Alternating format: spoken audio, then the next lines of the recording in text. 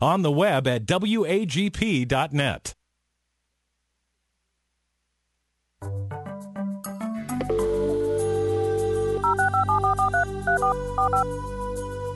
This is the Bible Line, a live radio call-in program with Dr. Carl Broggi. Dr. Broggi is the senior pastor of Community Bible Church of Beaufort, South Carolina.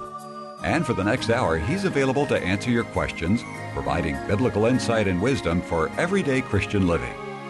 Our phone lines are open, and if you have a question, you may call 525-1859 locally, or outside the immediate area, call toll-free 877-924-7980. Now let's join Dr. Carl Broggi. Study and show yourself approved of God as a workman who is not ashamed, handling accurately the word of truth. We welcome you this hour to the Bible Line. If you are listening to us for the first time, for the next hour, we'll be taking people's questions as they've been studying God's Word. Maybe there's a challenge they've faced, or they're trying to understand what it means or how it applies today, whether it's to your life, your family, your marriage, your children, your ministry. If we can be of help, again, the number locally is 843-525-1859. The toll-free number for those listening through the internet is 800-WAGP-980. Is it 800 or 888? I believe it's nobody uses nobody it anymore uses it. Free, I guess, it doesn't really matter. Calls are free. We should drop that. Or you can text message us directly here into the studio on the text message email addresses. Actually, it's a email TBL for the Bible Line at WAGP.net. If you call, you can go on the air live, and we always give preference to live callers. Or if you're more comfortable, you can simply dictate your question, and Deb will shoot it to us in the screen in front of us, and we'll be happy to try to respond to it. Well, Rick, let's go ahead and we'll get started this morning. We'll take them one at a time as the Lord brings them. Indeed. Well, last week we had just a couple of minutes left and didn't have time for this question that came in. And the caller said that he is aware of a church where the pastor and other members go to a bar where they drink and sing hymns as a way to witness and bring people into the church. What would Pastor Carl tell this pastor? Well, I actually was preaching a sermon several months ago, and I put a picture up of a church that did that very thing. The particular church was very liberal theologically, but that's kind of the new thing, and it's not, unfortunately, just in liberal churches. Now it's entered into the evangelical realm, where people come to a Bible study. It's usually more cool to have a glass of wine as you study the Bible. But this is happening all across the nation, and it's very sad, and it's largely due to this newer generation that's coming up that has a very different outlook on alcohol and what the Scripture teaches. I guess, all these Christian pastors like myself and those who for over 100 years have taught in America, not just based on prohibition, but based on what they understand the Word of God to be, that believers should not drink. A couple of reasons. One, God forbids drunkenness, and number two, God forbids the use of strong drink. The sad thing is that those who teach abstinence today are viewed as legalistic and narrow-minded and just outdated, and you need to get on with it and let people have their freedom in Christ to have a beer. Well, listen, what is strong drink? If God forbids the use of strong drink with the exception of giving it to a dying and despairing man, as Proverbs 31 teaches, before you can apply any text of Scripture, you always need to ask, what does it mean in its historical, grammatical context? And, of course, I think many of you understand that strong drink is not the distilled liquors that come almost 1,000 years after the Bible was written. But strong drink is in reference specifically to alcohol that was wine or beer that had fermented, some wheat product or fruit product that had fermented into a beer or to a wine. And so not wanting to be guilty of using strong drink in a proper way, and the proper way such that strong drink can be viewed as a blessing in Scripture as you mixed it with water. And the ratio was usually 4 or 5 parts water to 1 part wine. And that actually was a blessing because in the biblical culture, it was often unfortunate that the water system, delivery system would make you sick. Like in many countries of the world today, you're wise not to drink their water. And so when you added a little bit of wine to it, it killed the bacteria and made it safe to drink. But what Christians want to do today is they want to have their buzz. Give me a glass of wine. I want to have a little feeling here. I want to have a little bit of a buzz. And so it's cool to drink wine. And to me, it's just, look, I don't know of any Christian that God is using in a great way that drinks. I just don't know of any. Now, maybe you think you're one, but I doubt it. I doubt that God's using you in a profound way where you, on a regular basis, are impacting lives that are being changed, introducing people to the Savior. You have power in prayer. I just doubt it. And I've challenged some pastors on this, and they've seen their entire ministry change because they had thought through this issue. There's an article on my website written by a brother who's a graduate of Princeton Seminary before it had gone totally liberal. His name is Robert Stein. He ended up teaching in some of the Southern Baptist schools. His last school of record was the Southern Baptist Theological Seminary. In fact, I went by there a few years ago by his office. He still has an office there, wanting to meet him. I think he's now in his early 80s. But he still has an office there unless he's passed away since that time. But he wrote an excellent article that appeared in a 1973 edition of Christianity Today, and it's written on a popular level. Now, I could point you to articles that are filled with Hebrew and Greek, and most people would have a challenge trying to get through them. But this is written on a popular level. Robert Stein. It's called Wine Drinking in the New Testament. It's at my website at searchthescriptures.org. Read that. I think you would be challenged by it. I was recently in an Orthodox Jewish home for a Sabbat meal. Every Sabbath, the Jewish people, when the Sabbath begins, they gather for a meal. And these people, being Orthodox and not wanting to violate the Scripture, used a very low-grade alcohol content of wine. It was about 2% alcohol. You'd have to drink a lot of it to get a buzz. And they distributed a half of glass to each person. I didn't have any. The rabbi knew my convictions. I don't see even the need to have a diluted wine like that. Now, most wines you buy can be 12%, 24%, and on up. But this was 2% wine, and I just respected the fact that they did not want to be guilty of using strong drink there at their Sabbat meal. And that's really the way believers need to think today. Anyway, good question. Let's go to the next one. 843-525-1859 if you have a question on today's Bible line. And, it was 877-WAGP. Oh, yeah, 877 number. Yeah, thank you. This person writes, when you own a business, do you calculate a tithe on gross sales or do you calculate a tithe on the owner draw from the business that is put into your personal account used to run your house? Do you tithe pre-tax or post-tax? The reason I ask, this person writes, is when most people receive a paycheck, payroll taxes are taken out before the money enters your personal account. Well, it's a good question. It often comes up, and I have a course on the theology of money that is available at searchthescriptures.org. And it's a very in-depth teaching, first on the issue of stewardship, on the issue of saving, giving, debt, investing, planning. Really, it's a full picture. And sometimes people look for a silver bullet and they say, well, I'm tithing and I just seem to continue to struggle with my finances. And I'll say, well, of course, if God gives you $30,000 to live on and you're spending $40,000 this year and you've put $10,000 on credit card, you've lived beyond your God-given means. And yes, you're going to struggle. So God calls us to live within our means. But with that said, what you discover is that people typically who begin the process of tithing, and the word tithe in both Hebrew and in Greek is a mathematical term. It literally means a tenth.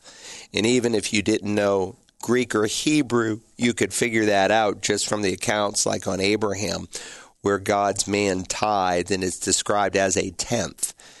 I know there are people who say, well, it wasn't 10%, but 13% and 23%. And again, I deal with all that in my course, The Theology of Money.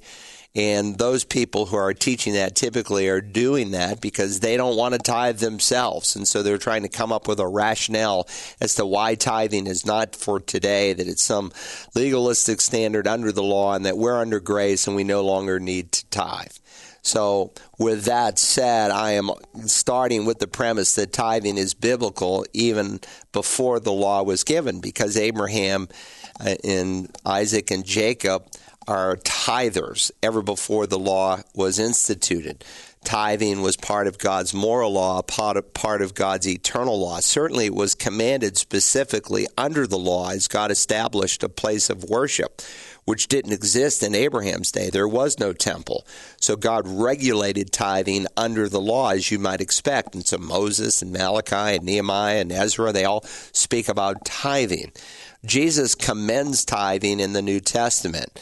And so we shouldn't cancel tithing. Listen, anyone who breaks the least of these my commandments are called least in the kingdom of heaven. So don't jump on the bandwagon just because, C.I. Scofield in his really first study Bible in the fullest sense. There were some others like the Dake Study Bible, but in the fullest sense, the Scofield Study Bible was the most popular study Bible. And he taught that tithing was not for today. And of course, people wanted some kind of a help to understand the historical setting and different grammatical language issues. And he did a good job in a lot of things, so I don't dismiss that. But I think he was just wrong on tithing. So with that premise stated, listen, some of it's just kind of common sense. Let's say you have a business where you take in $1 million. You're building roads, but your margins are 1%. Well, you don't tithe off the $1 million. You take you tithe off of the increase, what God gives you as a quote unquote profit. And so if you're building a house and it costs you $300,000 to build a home and you sell it for $325,000, then your increase is $25,000, and that's what you tithe off of, assuming that that money goes to you to use this person's descriptive writing. If you make, $25,000 and you don't reinvest any of that back in the business and it comes into your pocket, that's what you tithe off of. Do you tithe before or after income? Well, obviously, your description here is you're kind of an independent contractor, so that's a no-brainer for you, but you're maybe asking for other people, or you're working backwards because some people do have their federal and state withheld in their tax, in their check. Again, for me, I look at, the tax I owe the government is something that I owe to Caesar, just like I owe the power company every month and the phone company every month, and I pay different bills. Those are expenses that I have, and I don't pay all my expenses, and when I'm all done, say, well, let's see, what do I have left over? No, what God puts in my hand, that's what I tithe off of. And so I do tithe pre-tax. In fact, to me, again, it's not just an issue of percentages, and I'm not going to tell you what I give, but I can tell you it's way past 10%. And what my wife and I have done for a few decades is we've increased, sometimes a small portion of a percentage, but we increase each year. And it's amazing to me how God is just so faithful. And that's just what we give to our local assembly. And then there's other ministries and different things that we invest in that are kingdom related, that are important to us. So the tithe is 10%, but it's not simply an issue of percentages, it's an issue of the heart. So God speaks also of how they had robbed him not only in tithes, but in offerings. And in the offering is above and beyond the tithe. And again, if we're sensitive to God and to his will and his purposes for our life, sometimes he will impress us beyond the tithe to give. And what I might do is not a pattern for someone else. But what is a pattern for all is it starts. The starting place is 10%. That's what God calls us to do. Now, some people might say, well, how could you ask some poor old widow who's living on a Social Security check to tithe? I'm not asking you to. God is. And I'll tell you, God will take care of that poor old widow a lot better than we will if we will do what he says. Very good. 843-525-1859 if you have a question on today's Bible Line. And our next caller says, in your long walk with Christ, have you ever changed your opinion on interpreting Scripture? In other words, as you've matured in Christ, did you change any of your views on what the Bible says? Well, certainly, as you grow in Christ and you're trying to understand a text of Scripture and how it applies, and yes, absolutely. For instance, someone brought up the issue of alcohol today. My initial response as a generally new Christian, as I was being taught, was that Christians shouldn't drink. And the three primary reasons that people gave was, number one, you are to abstain from every appearance of evil. Some things are not evil, but they can have the appearance of evil. And so if you're at a party where people are doing business and there's an open bar, and say 95% of the people are using alcohol, and you have a Coca-Cola in a plastic cup with a straw, people might think that you're using alcohol. And if you want to really be above and be, above reproach in every respect, you might want to have a can so that people don't end up calling you, oh, he says he doesn't use alcohol, but I saw him using alcohol. So some things are not evil, but they potentially appear to be evil. In fact, you will discover that if you abstain from every appearance of evil, you will keep yourself from a lot of temptation. I tell young couples who I am counseling in premarital relationships not to spend inordinate times alone together in her apartment or his apartment. Though it may be perfectly harmless, it can be potentially an opportunity for temptation. So if you abstain from things that might look evil and be misconstrued, you'll guard your heart. The second reason was, does it glorify God? Look, whatever you do, whether you eat or drink, Paul says it's all to be done for the glory of God. Ask yourself, does Christian taking alcohol today really glorify God? Look, these companies, Anheuser-Busch and all the rest, they're run by a lot of people who are very worldly, very evil. All you have to do is look at an ad, and it's obvious that they're using sex and alcohol to sell their product, and it's being inspired by the evil one. I don't think, in my opinion, by any stretch, that it is glorifying to God today. And then third, you want to ask, does it cause a brother to stumble? Some things are not... Some things you may have a freedom to do, but they can cause someone else to stumble, either in that they despise your behavior or they look at your behavior and they think that's a freedom that they can take. And those three reasons alone, I think, are enough to abstain. But I don't think it's as gray as people make it. Some will say, well, then I'll just have a glass of wine when no one's around and just me and my wife. And it's not that gray. It's an issue of strong drink. And you cannot convince me that you can have a glass of wine the very first time and not get a buzz. Most wine that you take is going to be 12, 24, higher percentage alcohol, and you have one glass and you're going to be feeling your oats. Why? Because it's strong drink, and God says don't use it. Stay away from it. And if you are buzzed in your mind, then you are breaking the greatest of all the commandments, which is to love the Lord your God with your whole mind and so forth. And God calls us not to love him and to serve him with a buzzed mind, but with a clear mind. And what you're really telling me, if you have to use alcohol in order to have a fulfilled life, is that Jesus is not fulfilling, and that you need this to relax. You need this to give you some joy, as if the Spirit of God can't ease your tension and help you to relax. So that's the sad day we live in. So you asked me, did I change my opinion on that? Yes, I went from arguing for abstinence on the basis of the appearance of evil, not causing someone to stumble, and does it glorify God, to, I think, a much stronger argument that I did not understand when I was a new Christian.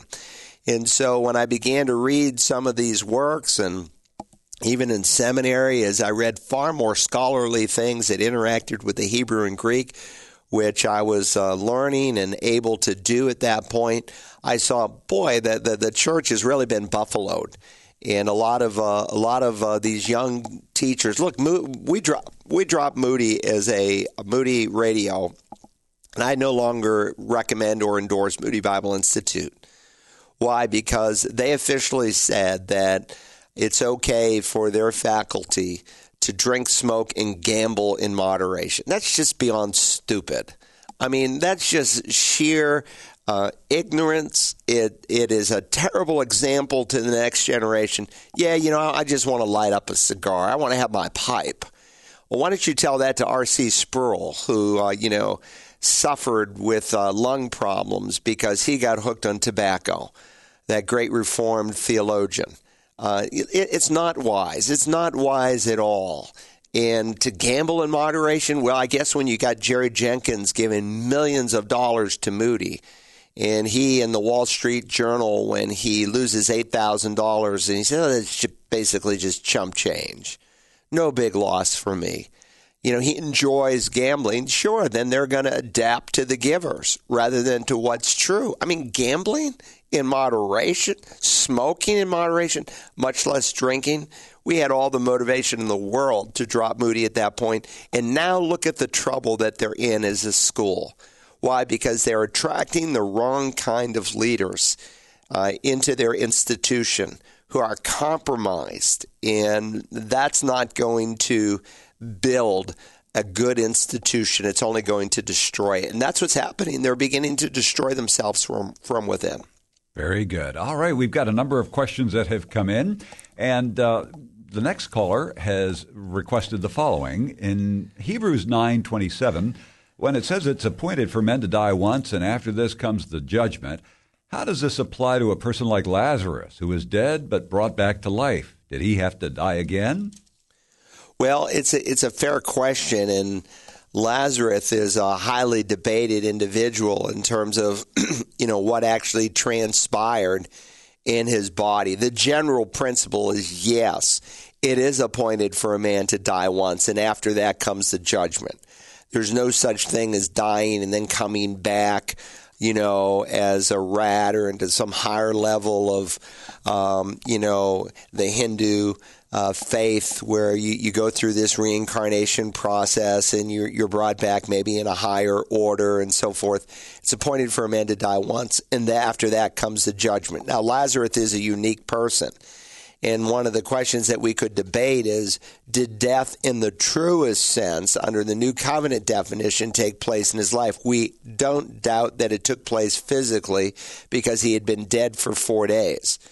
But now under the New Covenant, God gives and delineates some further definitions in reference to death in the book of James, where James says, listen, just as the body without the spirit is dead, even so faith without works is dead. So death in the truest sense takes place when the spirit, the soul, the immaterial portion of man leaves the body. And that happens just once. And this is why these outer body experiences that people have had, there was a whole slew of Bible studies, videos, and everything that were done for churches based on some kid who was, a child and supposedly died and went to heaven and came back and told all his experiences. And that is so dangerous, so far from the truth of Scripture that, you can die, go to heaven, and then come back and tell people what it was like, or even die and go to hell, which is typically not the case. But one guy had the reverse experience and then came back and described hell. And look, that's extra biblical, and you cannot add or subtract to the Word of God. We have a finished canon of Scripture. And so God is no longer giving new revelation. The revelation of God is complete. That's what the word canon, it's from a Latin word that means a measuring stick. And so any idea that you come up with, if it subtracts from Scripture, it's wrong. If it adds to Scripture, it's beyond the Word of God, and you don't know that it's true. And so God warns not to add or subtract to His Word. You stay within the bounds of what He has written in the 66 completed books that we have today. With that said, it's possible, I suppose, that Lazarus could have had some outer body experience, but that would have been unique and it would have not been the norm. There are some exceptions in the Scripture. For instance, in Acts chapter 8, we find an encounter where the apostles come down, and after people had been saved, through the laying on of hands, they received the Holy Spirit.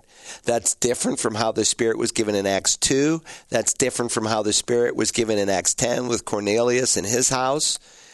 Typically, at the moment of conversion, the Spirit was given, and it's recorded in the book of Acts.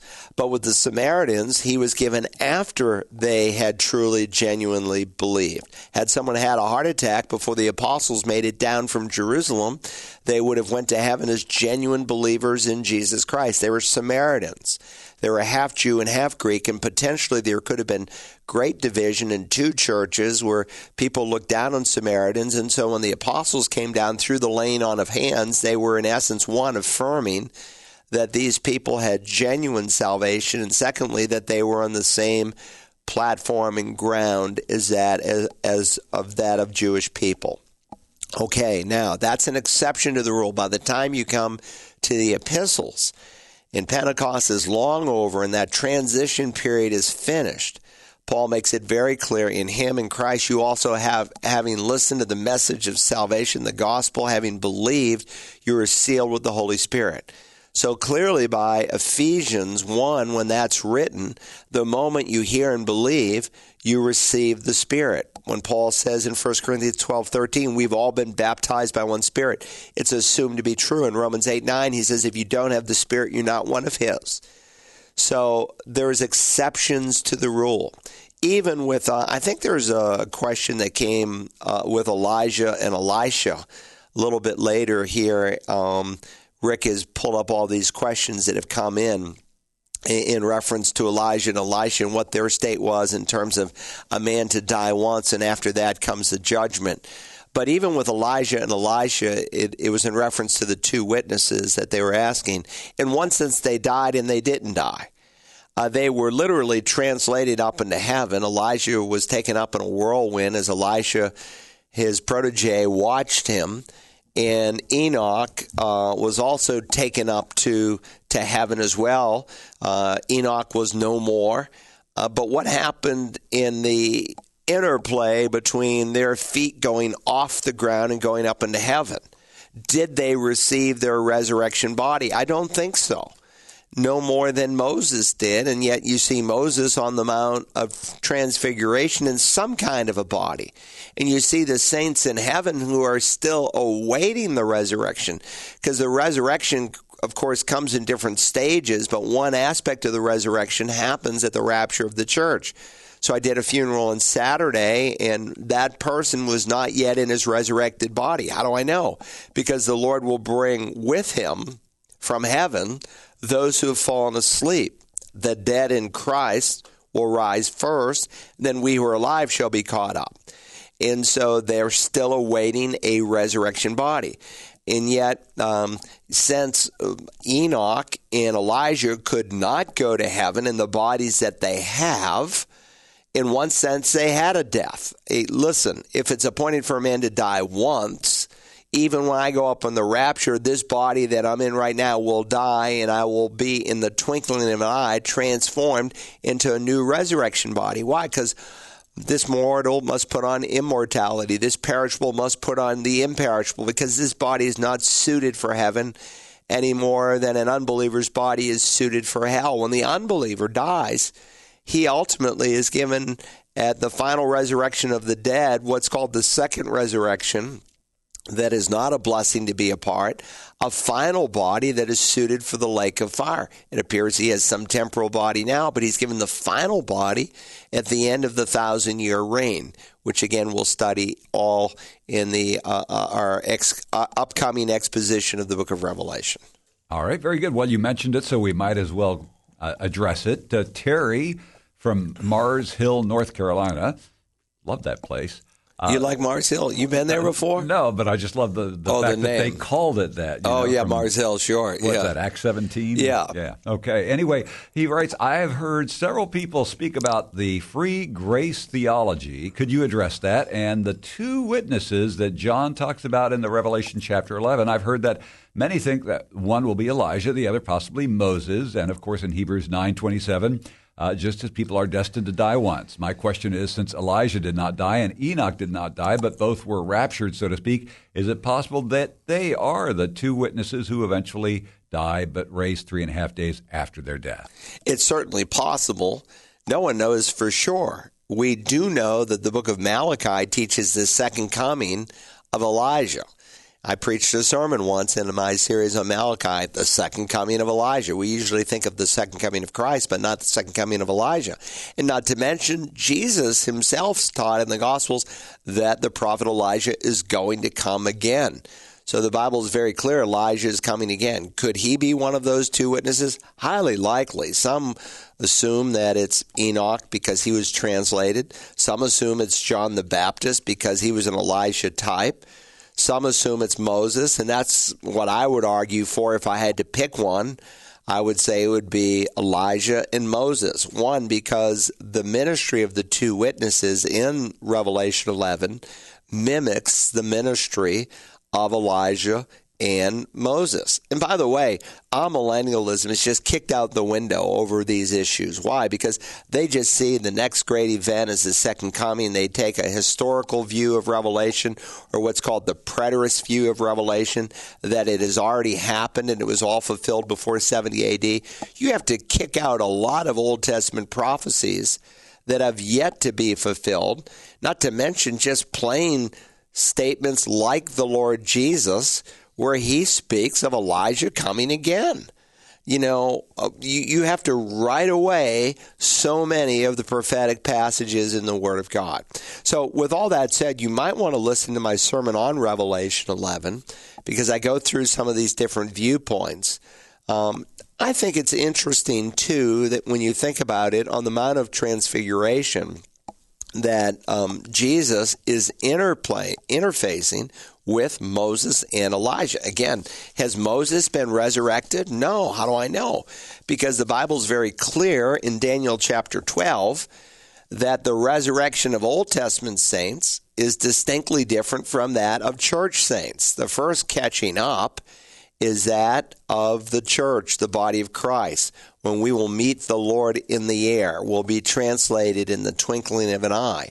That's distinctly different from the resurrection of Old Testament saints. In Daniel 12, we're told now at that time, Michael, the great prince, speaking about Michael the archangel, who stands guard over the sons of your people, will arise, and there will be a time of distress such as has never occurred since there was a nation until that time. What time is that?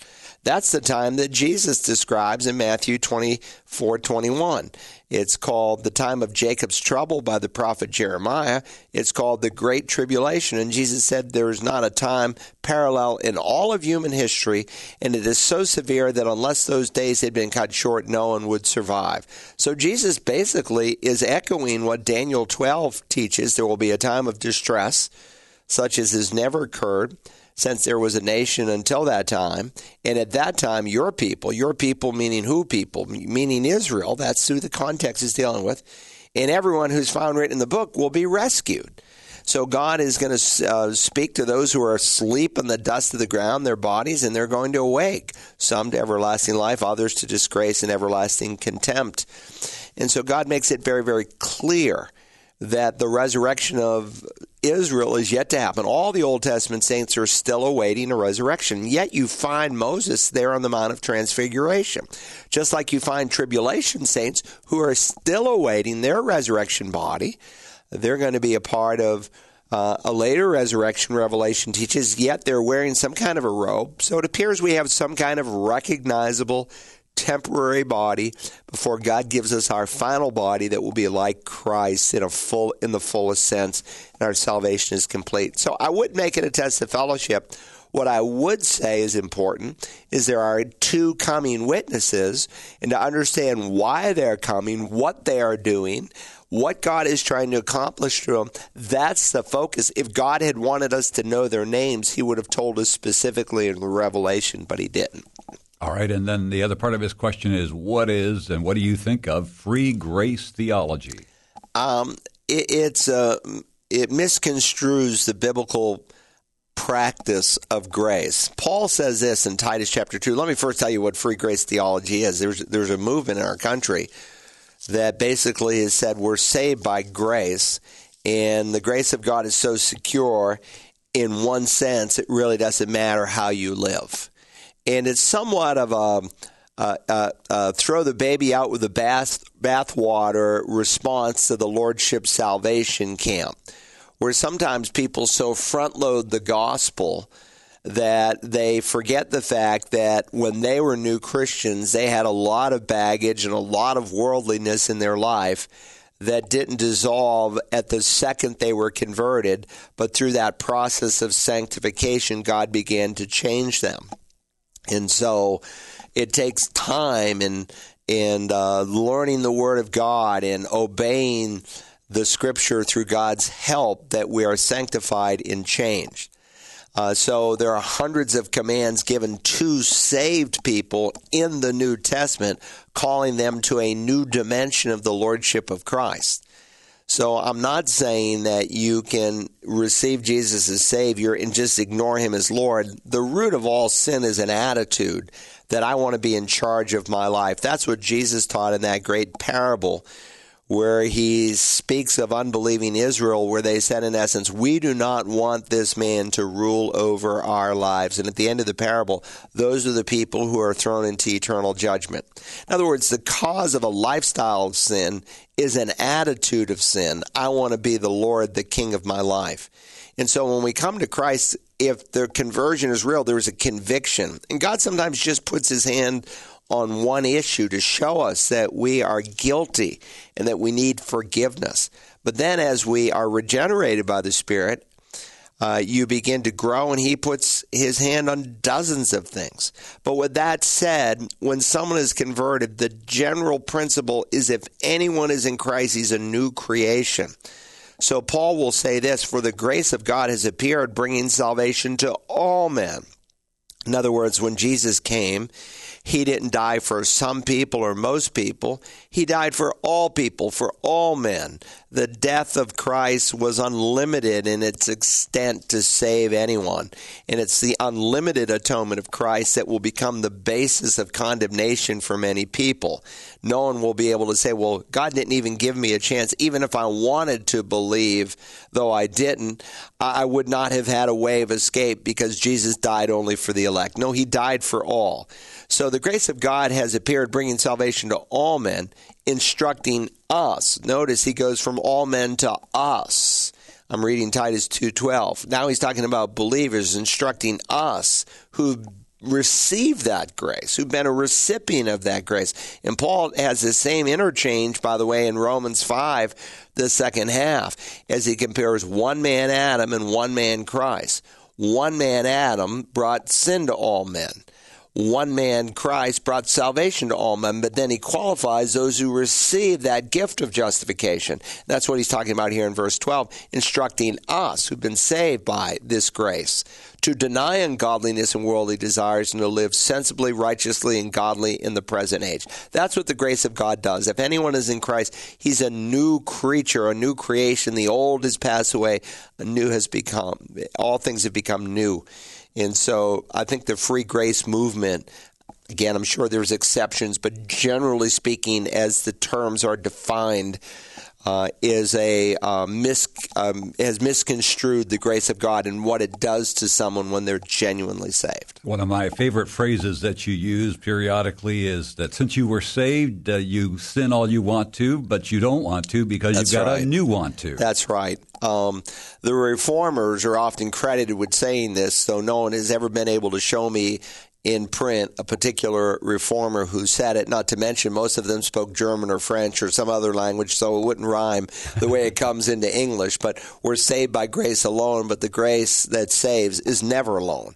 That is certainly a principle the reformers taught. People say, Calvin said we're saved by grace. I'm not sure that would come out in French. And I had 4 years of it. It's not that great, but I know it doesn't rhyme in French like it does in English. But I think he taught that principle, certainly, that the grace that saves is never alone. It results in a changed life. And that's part of what the reformers meant when they were speaking about perseverance of the saints. All right, our next caller just called in, and they'd like your advice on how a Christian mom should deal with a grown daughter who is an unbeliever and tries to almost goad her mother by saying things like, the mom is a Christian when she wants to be, and other hurtful things. This mom prays for her daughter, but what are other ways this mother can deal with a daughter who's bought into the lies of this world?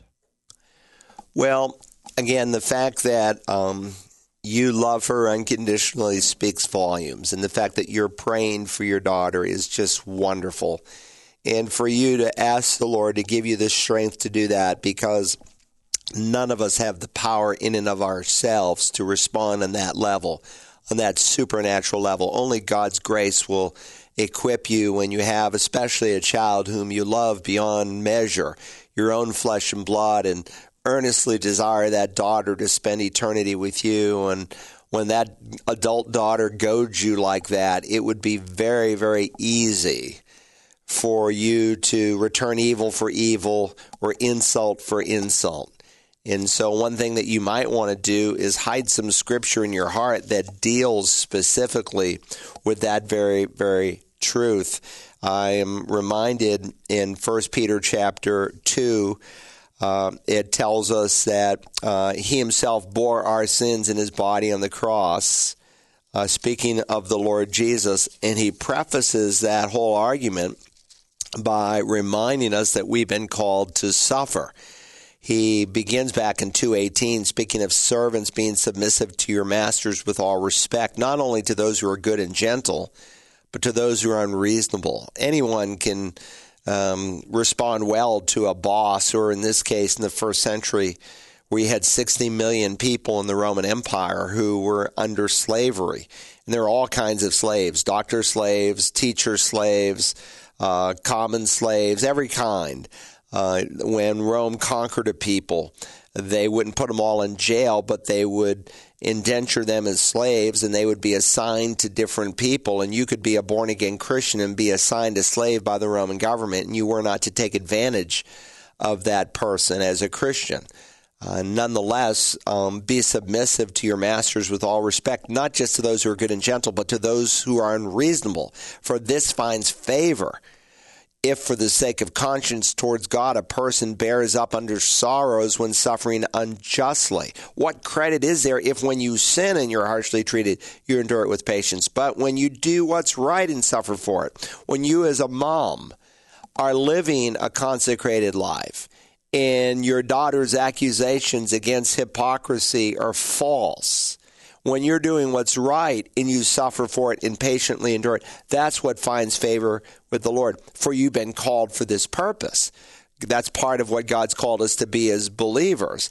And Christ did that very thing, because if there was anyone who was perfect and no one could ever unjustly insult him or revile him, it was the sinless Son of God. And yet, while he's hanging on the cross, bearing our sins there on the cross, Peter reminds us that while being reviled, he didn't revile in return, and while suffering, he uttered no threats. And then he applies it to wives who've got unjust husbands, and then he applies it, if the shoe's on the other foot, to husbands who've got maybe unbelieving wives. And then he says to sum it all up, and this is maybe what I would encourage you to memorize, though, to meditate on all of 1 Peter 2 and 3 to help you through this process, because this is where the strength is going to come.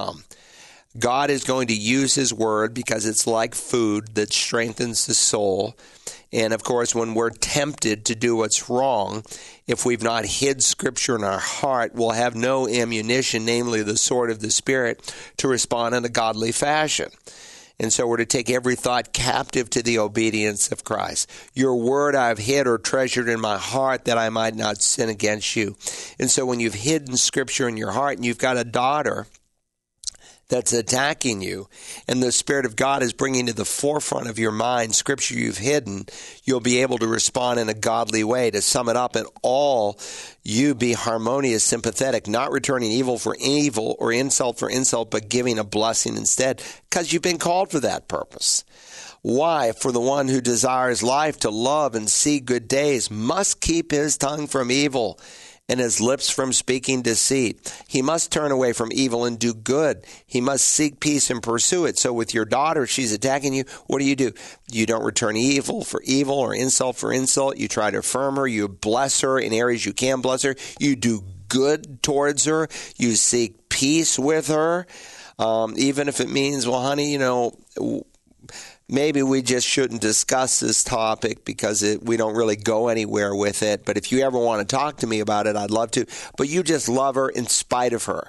What does that do? That disarms a person. That's what happened to the Apostle Paul when he recounts his testimony in 3 places in the book of Acts, and on one occasion he gives a fuller explanation than there in Acts 9, which is most often quoted, where Jesus said, it's hard for you to kick against the goads. In other words, when he had someone like Stephen, who is blessing God and blessing even his persecutors, there was a goad in Paul's side when he saw someone like Stephen as the robes were placed at his feet. And he said, like Jesus said, Father, forgive them. That had a profound impact on Paul's life. That brought him to a conviction that God used that ultimately turned him to a living faith. And that's what can happen to your daughter when you love her unconditionally. But this is a supernatural process, and you can't do it on your own. And you certainly cannot do it consistently apart from the treasured, hidden Word of God in your heart. So I would turn you to meditate on 1 Peter 2 and 3 and maybe memorize 1 Peter 3, verses 8 through 12. That would be a good text. 843-525-1859. If you have a question on today's Bible Line, don't forget you can always listen to this program repeated at our website, wagp.net, as well as on searchthescriptures.org. So, by the way, if you've ever had a question in years past or months past, or perhaps you've got a question that somebody else has asked, there is a search button, a search field at searchthescriptures.org. If you say drinking or divorce or anything like that, it will show you every Bible Line program as well as every message Dr. Broggi has ever preached on that particular subject. Now, Beverly, who is living in Derry, New Hampshire, writes, I appreciate your teachings and have been following you for years on WDER radio. On April 16th of this year, I listened to your radio broadcast. In that teaching, you mentioned the meaning of swearing to something by putting the hand under a person's thigh. I noted it, stuck the paper in my Bible, but the notes are incomplete.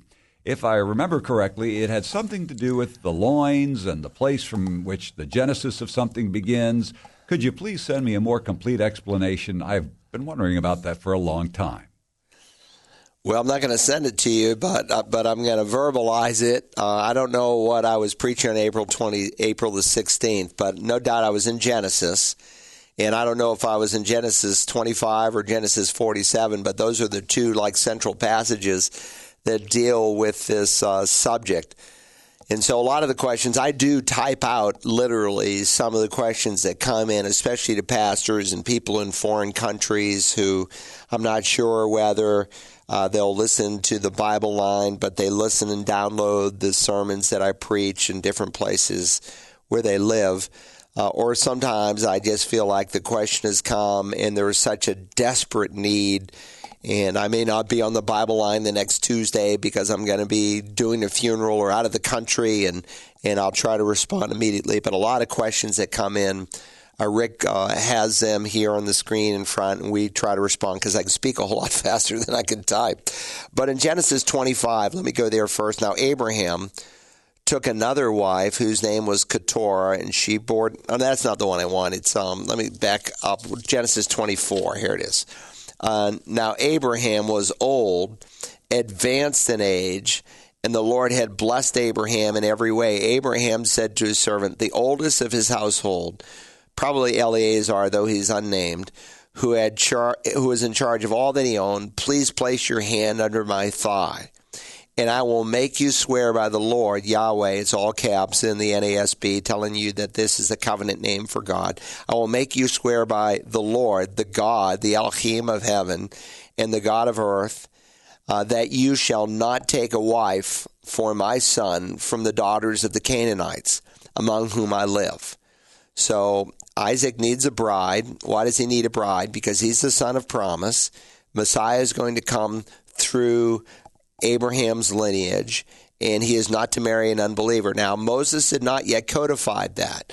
Later on in Deuteronomy, I think it's the 7th chapter, Moses is going to say, you shall not intermarry with the pagans in the land. Don't do that. Why? Because your heart will be drawn away and steered away. Not to mention, unless a Gentile is converted to Judaism, you're going to dilute the messianic line through which the Messiah is going to come. God reaffirms the same truth in the New Testament, that we're not to be unequally yoked, that a believer has nothing in common with an unbeliever, and that a believer is only to marry a Christian. Now, if you're married to a non-believer right now, it's God's will for your life. So don't try to dissolve that relationship. But if you're not married, God only wants you to marry a believer. And, of course, he recognizes that the potential believers would be back with his brother Nahor, who is a believer, and go there and among their family members there, find someone that you can marry. So he says, you shall swear to me, you shall not take a wife for my son from the daughters of the Canaanites among whom I live, but you shall go to my country and to my relatives and take a wife for my son Isaac. The servant said, suppose the woman is not willing to follow me to this land. Should I take your son back to the land from where you came? Then Abraham said to him, beware that you do not take my son back there. The Lord, the God of heaven, who took me from my father's house and from the land of my birth, and who spoke to me, and who swore to me, saying to your descendants, I will give you this land. He will send his angel before you, and will take a wife for my son from there. But if the woman is not willing to follow you, then you will be free from this oath. Only do not take my son back there. So the servant placed his hand under the thigh of Abraham, his master, and swore to him concerning the matter. And so what this verse represents here in Genesis 24:9, I don't know if that's what I was preaching back in April, but it would parallel what we used to do as kids. When we had some serious commitment that we were going to make to each other, we'd say, let's shake on it. And sometimes we'd say, I cross my heart and swear to God. And we would make this binding agreement. Now, of course, there was a time in this country where you could do a lot of business just on a handshake and on a man's word. In fact, when you step into the new covenant, where we don't take oaths in that way, a man's word, his yes should be yes and his no should be no.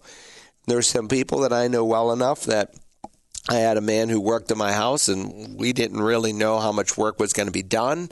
We didn't know the full expense of everything that was going to be needed. There were some unknowns, but just on each other's word, because we trusted each other and knew how each other would be fair-minded, it was basically a word-of-mouth agreement. It's hard to do that today, and sometimes it's unwise to do that today. More people get into trouble because they don't have it in writing, and sometimes what people thought you said was not there. But this is a really important covenant deal, and he's swearing to him, don't select a wife from Isaac from among the pagan Canaanites. And you need to go to one of my relatives, and you need to not take him back there. He needs to leave that place and ultimately come back to the land of promise. Now, later on in Genesis, at the end of Jacob's life, there's an instant replay. That's what I was on that day? Jacob's deathbed. So that would have been Genesis 47.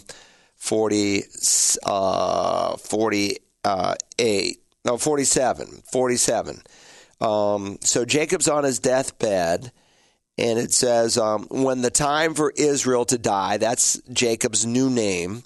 So God renamed Jacob, if you remember, Israel, who had 12 sons who formed the children of Israel. And so we call that piece of land today Israel. That's what God calls it, among other names. He doesn't call it Palestine. Unfortunately, in some of our Bibles, the maps are illustrated Palestine. That was the pagan name that Hadrian gave to the land in 135 A.D. God's name for the land was Israel. When the time for Israel to die drew near, he called his son Joseph and said, please, if I have found favor in your sight, place now your hand under my thigh and deal with me in kindness and faithfully. Please do not bury me in Egypt, but when I lie down with my fathers, you shall carry me out of Egypt and bury me in their burial place. And he said, I will do as you have said. Swear to me. So he swore, and placing his hand under his thigh, and Israel bowed in worship at the head of the bed. So again, this is important, because when you place your hand under someone's thigh, not something that we do today, you are making a solemn promise. You are putting your hand at the place of the seat of procreative power. And, of course, you see other examples in Exodus 1, Exodus 8, Judges 8, where the loins are the description of the place of procreative power. And God had made a promise that through the seed of Abraham would come the Messiah. And with that seed would also come a land. And so Jacob wanted to be buried in the land of promise. So it was just a solemn way of making, I promise by the Messiah, who's embodied in the Jewish people, to keep